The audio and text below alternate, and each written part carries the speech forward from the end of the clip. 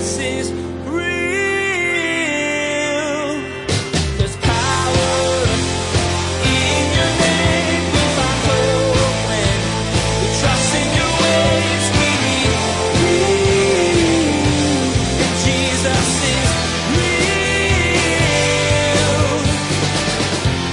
I haven't already attained. I just keep going forward. I press on. I press on. We're all in process. The Apostle Paul is in process. Peter, James, John, all throughout history, you and I. And that's why we need to be gracious with one another, and we need to learn how to persevere, because none of us have arrived yet. Today, Pastor Daniel continues sharing with us the core values of Crossroads Community Church. And it really doesn't matter that you don't specifically attend Crossroads Community Church.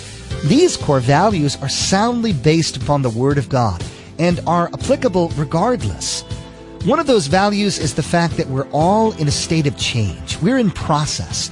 And because we are changing, we need to extend God's love, mercy, and grace to those that are also changing around us. Now, here's Pastor Daniel with our continuing study entitled, Jesus is Worthy.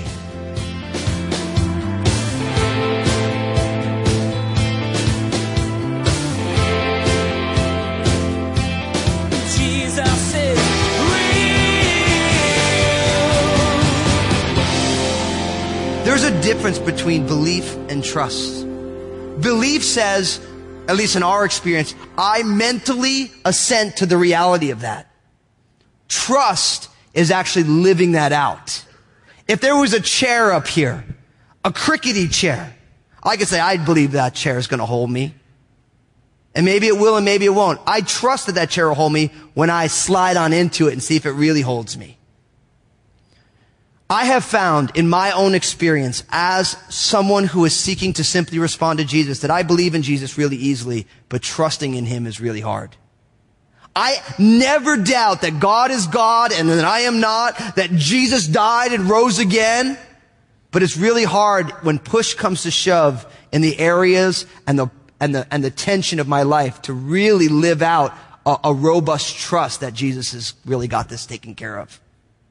How many of us, we come into church on Sunday morning, we worship and praise God. We just say, Lord, I love you, I trust you, and then right after church is over, something goes on and we lose it. It's not that we don't believe in Jesus, but when push comes to shove, we trust in other things. And I believe that one of our core values as a church, as individuals, should be that we trust in this biblical God, that we put legs on our faith. And I believe in Jesus, but I don't trust Him with my finances, so I'm not generous. I believe in Jesus, but I don't trust Him with my children, so I'm trying to manipulate them to get them where I want them to be. I trust in God, but I do X, Y, and Z because I really don't trust Him. I trust myself. I believe that God, and listen, if you're here today, I'm not talking down on anybody. I'm living with you. Every single moment of my life, am I going to trust God? I believe, am I going to trust Him?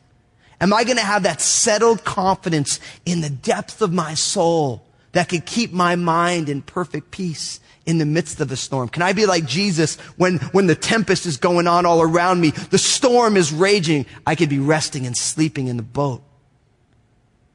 The disciples, they believed in God. They didn't trust that God had this. Jesus, what are you doing? We're perishing. They cried out. And Jesus woke up. I wish I could have been there to see that. Like, did He kind of like wake up the way we wake up? Like, you just like pop an eye open. You know? I always just imagine Jesus just waking up with this Jesus smile, you know, like, yeah, I don't know. You know what I mean? Do you ever wonder what Jesus waking up looked like? I mean, was He just kind of like, you know, like, I mean, did Mr. Sandman come and visit Him too? I don't know. I imagine so. But we trust in the biblical God. As a church, we're going to live trusting in the Father, Son, and the Holy Spirit. We're going to do things crazy because we trust God. We're going to take steps of faith as a church because we trust God. If we believe God's leading us there, even if it doesn't make any sense, we're just going to take the step of faith because we trust in a biblical God. We trust in a God who has everything under control. We trust in a God who knows the beginning and the end. We trust in a God who can turn 5 loaves and 2 fish into a feast for 5,000 men. We trust in a God who defeated death. We trust in a God who creates and sustains everything, in whom we live and move and have our being. We trust in this God. And the way we trust in God as a church is by trusting in Him as individuals.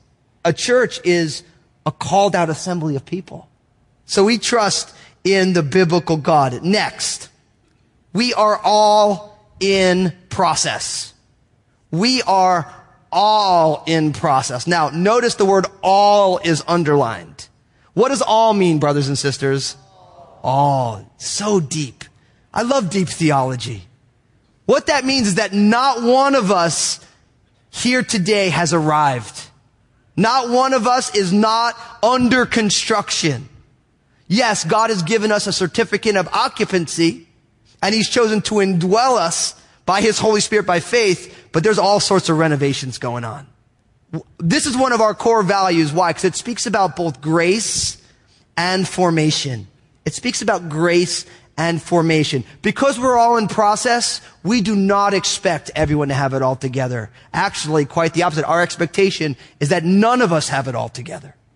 And that includes me, our entire pastoral staff. None of us have it all together. We are all growing, and because everyone is growing, we are gracious with one another in our growing edges. I think this is an important core value because we are all in the process of sanctification. We are in the process. We've been saved. If you're here today and you put your faith and trust in Jesus, then you have been saved. But as from a position of being saved, you are also in the position of experiencing this new redemption. And each single day we should see ourselves growing. And we value that. We realize all of us are growing. So if I do something that you're like, I can't believe Pastor Daniel did that, you should be like, actually, I can believe he did that. Because Pastor Daniel's in process. When we do something wrong, when your loved one, the person sitting next to you, do something wrong, you should say, I never expected them to be perfect in the first place. Guess what? I'm not perfect. God ain't finished with me yet. Go ahead, look at the person next to you and say, God ain't finished with me yet. Go look at the person and say, God, I'm under construction. When we realize that we're under construction, we give each other grace and we realize that everyone's growing. Think about the people who make you the most frustrated. Oftentimes it's because you're seeing where they're under construction. You just want it to be nice and neat and tidy, perfectly decorated. But they're not. And neither are you. Neither am I. We're all in process. And you know what? God is not freaked out the fact that we're all in process. He actually likes it that we're in process because in Christ we're all growing. Every single one of us. And guess what? You're not what you used to be. You're not what you're going to be tomorrow. And we just give God thanks that we're here today, right now. And that frees us up from putting expectations on people that are absolutely impossible for them to live up to. Don't set up people for failure, expecting them to be what God never intended them to be on this side of heaven.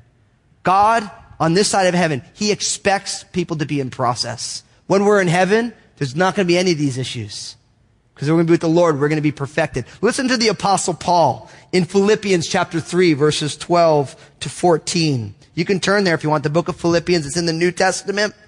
One of Paul's shorter letters in between Ephesians and Colossians. Philippians chapter 3, verses 12 to 14. Not that I have already attained or am already perfected, but I press on, that I may lay hold of that for which Christ Jesus also laid hold of me.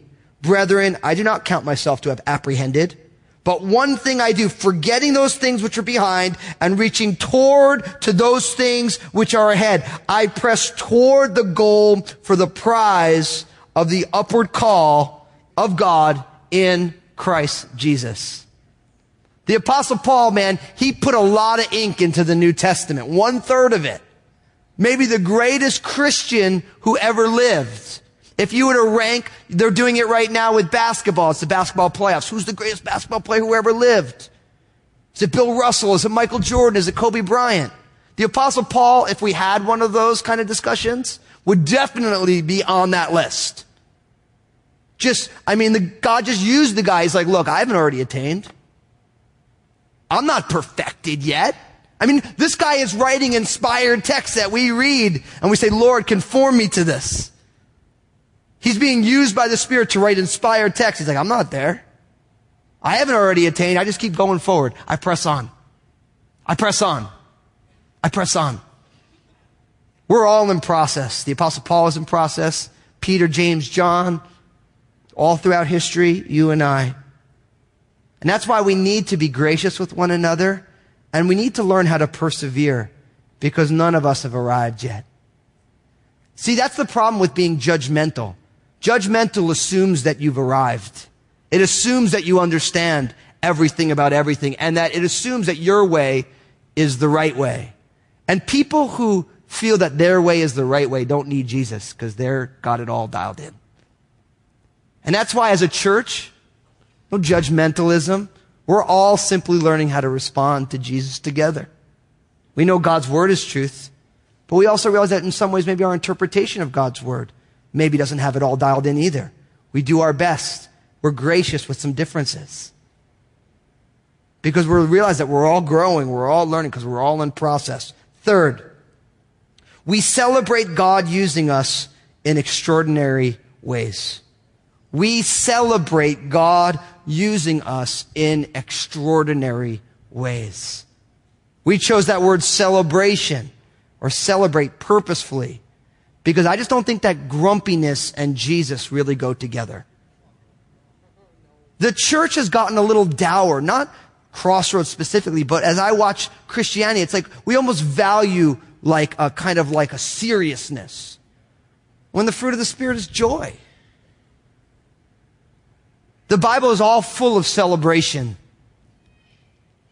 I mean, if you don't believe me, come out on Wednesday nights as we're looking at all the different festivals that God put in to the family of God. And what's amazing is that Satan, I mean, is anybody attracted to joylessness? Is that ever attractive? No. Now, I'm not saying you got to be happy, happy, joy, joy, smiling with a fake smile. That's not what I'm talking about. But we should, as a family of faith, celebrate what God is doing in people's lives. We should celebrate the steps that God has people taking. We should celebrate that God uses knuckleheads like us to do things that we never even dreamed we'd be able to do. So as a core value, we just celebrate God using us in extraordinary ways. I think about our high school and middle schoolers yesterday who went out with Project Help. That's extraordinary. Teenagers going out and serving on a beautiful day. They could have done anything else. They could have sat inside and played marathon video games on a sunny day. But they went out to serve. I think that's extraordinary. I think it's extraordinary when people give of their time to love on people. I think it's extraordinary that people give up their time on a Sunday to go teach kids church, greet. I think it's extraordinary when people volunteer to answer telephones, to disciple younger people, to invest in God's kingdom through their prayers. We live in a world where everything has gotten so, dramatic and enormous that we forget that the extraordinary things are just giving love to people. That's extraordinary. And as a church, we're going to celebrate that. You notice we do a lot of storytelling here. We're always bringing up people on video. Each worship, we celebrate how God's doing different things. Because one of our core values, we want to cheer each other on. We want to be like, man, right on what God is doing. We celebrate God using us in extraordinary ways. Isn't that one of the themes of the Bible? God taking ordinary people and doing extraordinary things through them. I love the Bible that way. Because Moses, he gave 5 excuses. Go read it in Exodus chapter 3 and 4. 5 excuses. Doesn't want God to use them at all. And we see him as a pillar of the faith. Abraham, he's lying in Egypt. He's lying to Adonai-Zedek, and he's a pillar of the faith. David, he's a murderer and an adulterer. And he had this thing about cutting off people's foreskins, which I still can't understand. But he's a guy that we're like, wow. And then you got Gideon, the great warrior who goes and takes them on with 300 people. He's hiding out threshing wheat in a cave. Freaked out. And then there's Peter. He couldn't get anything right until he got filled with the Spirit. And there's people who want to say that he's the Pope of the church. God uses ordinary people in extraordinary ways because he's an extraordinary God and he digs ordinary people like you and me. So we celebrate that. Listen to Hebrews chapter 11. I'm going to read to you. I want to pick up in verse 32. This section is called commonly the Hall of Faith or the Hall of Famous Faith. I'm going to skip over all like the big people that we already always think about. And I just want to get to the end of this in verse 32. Look what it says. And what more shall I say? For the time would fail me to tell of Gideon and Barak and Samson and Jephthah, also of David and Samuel and the prophets, who through faith subdued kingdoms, worked righteousness, obtained promises, stopped the mouths of lions, quenched the violence of fire, escaped the edge of the sword, out of weakness were made strong, became valiant in battle, turned to flight the armies of the aliens. Women received their dead raised to life again. In the middle of verse 35, others were tortured, not accepting deliverance, that they might attain a better resurrection. Still others had trial of mockings and scourgings, yes, and of chains and imprisonment. They were stoned. They were sawn in two. They were tempted. They were slain with the sword. They wandered about in sheepskins and goatskins, being destitute, afflicted, tormented. Now listen to this. Verse 38, of whom the world was not worthy. They wandered in deserts and mountains and dens and caves of the earth, and all these, having attained a good testimony through faith, did not receive the promise, God having provided something better for us, that they should not be made perfect apart from us. I love that. All these different ordinary people, normal folks, average folks, who saw all these extraordinary things because they believed in an extraordinary God. God is doing extraordinary things through so many of us. God is using you all in such profound ways. And we celebrate that as a fellowship. We love seeing God use people in extraordinary ways. I was thinking just this week about my friend Larry, who went home to be with the Lord, 40 years old, after a battle with cancer. Heartbreaking. Just a few weeks ago.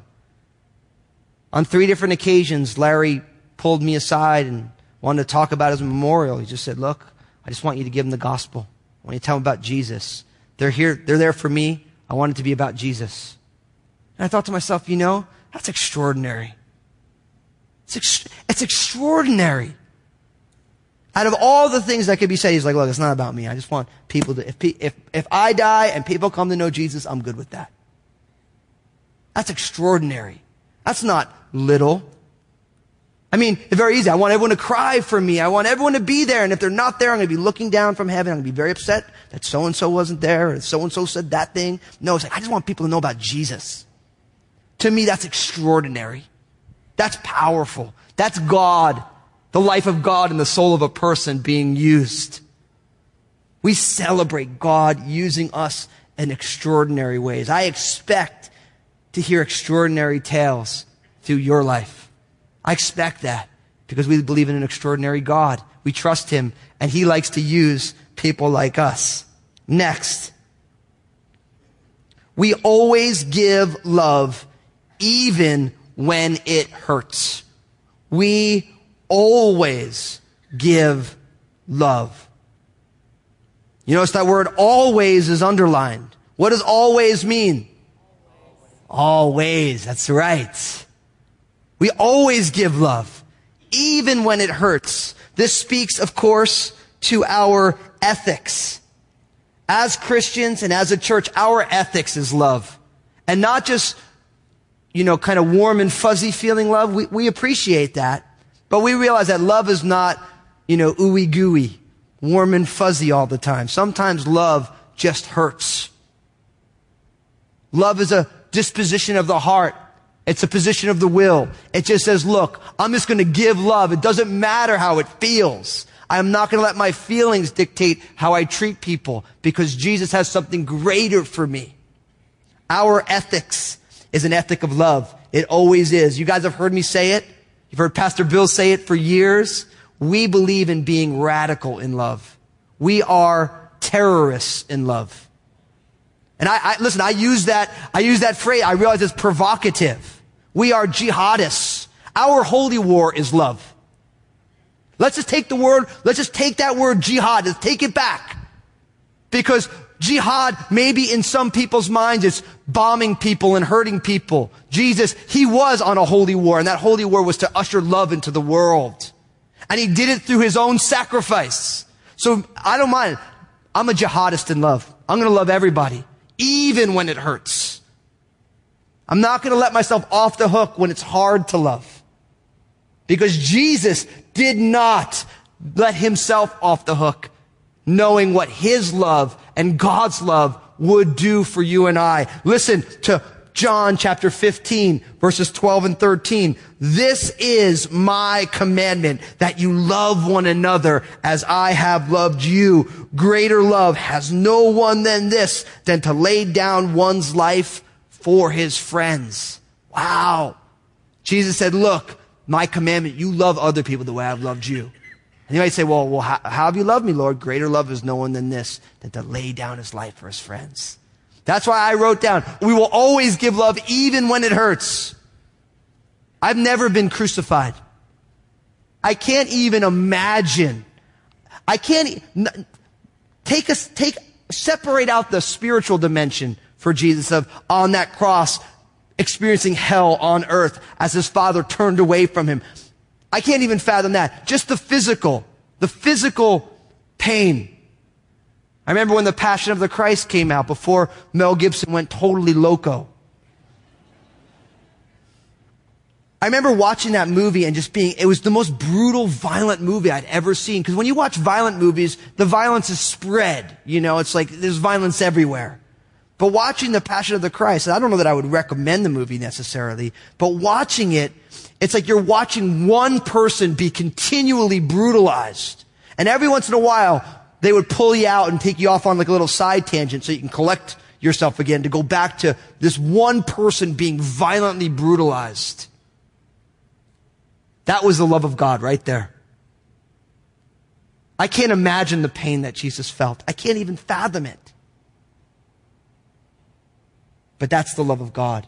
That's the lengths that God's love will go. As I loved you, go love one another.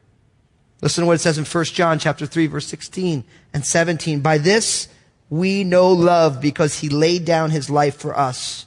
And we also ought to lay down our lives for the brethren. But whoever has this world's goods and sees his brother in need and shuts up his heart from him, how does the love of God abide in him? We are going to find ways to give love even when it hurts. We're going to say, God, we're going to do without certain things so that others who are in serious need will have the things that they need. Jesus is real. Offering our love to others, even when it hurts, is one of the single most difficult things we're called to do as Christians. And yet we have the example of Jesus. While we were still sinners, Christ died for us. Daniel read in 1 John today, because he laid down his life for us, we also ought to lay down our lives for the brethren.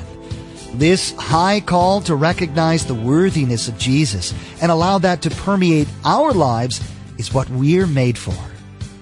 Jesus is Real Radio is the radio ministry of Daniel Fusco of Crossroads Community Church. The messages that you hear each day here on Jesus is Real Radio were produced from messages that Pastor Daniel shared on Sunday mornings and the midweek study. It's our prayer that this teaching from God's Word blessed and encouraged you in your walk with Jesus Christ. I once heard Pastor Daniel say that he would be willing to use whatever this kingdom has to offer to further God's kingdom, so long as it didn't cause anyone to sin. Next time, we'll hear about a very important core value at Crossroads Community Church. We need to be ready and willing to use whatever means necessary to bring people to Jesus. We need to be committed to making the world a better place while we're here. You've been listening to Jesus is Real Radio with Pastor Daniel Fusco of Crossroads Community Church. Pastor Daniel will continue teaching through his series entitled Because Jesus is Real next time. Until then, may God bless.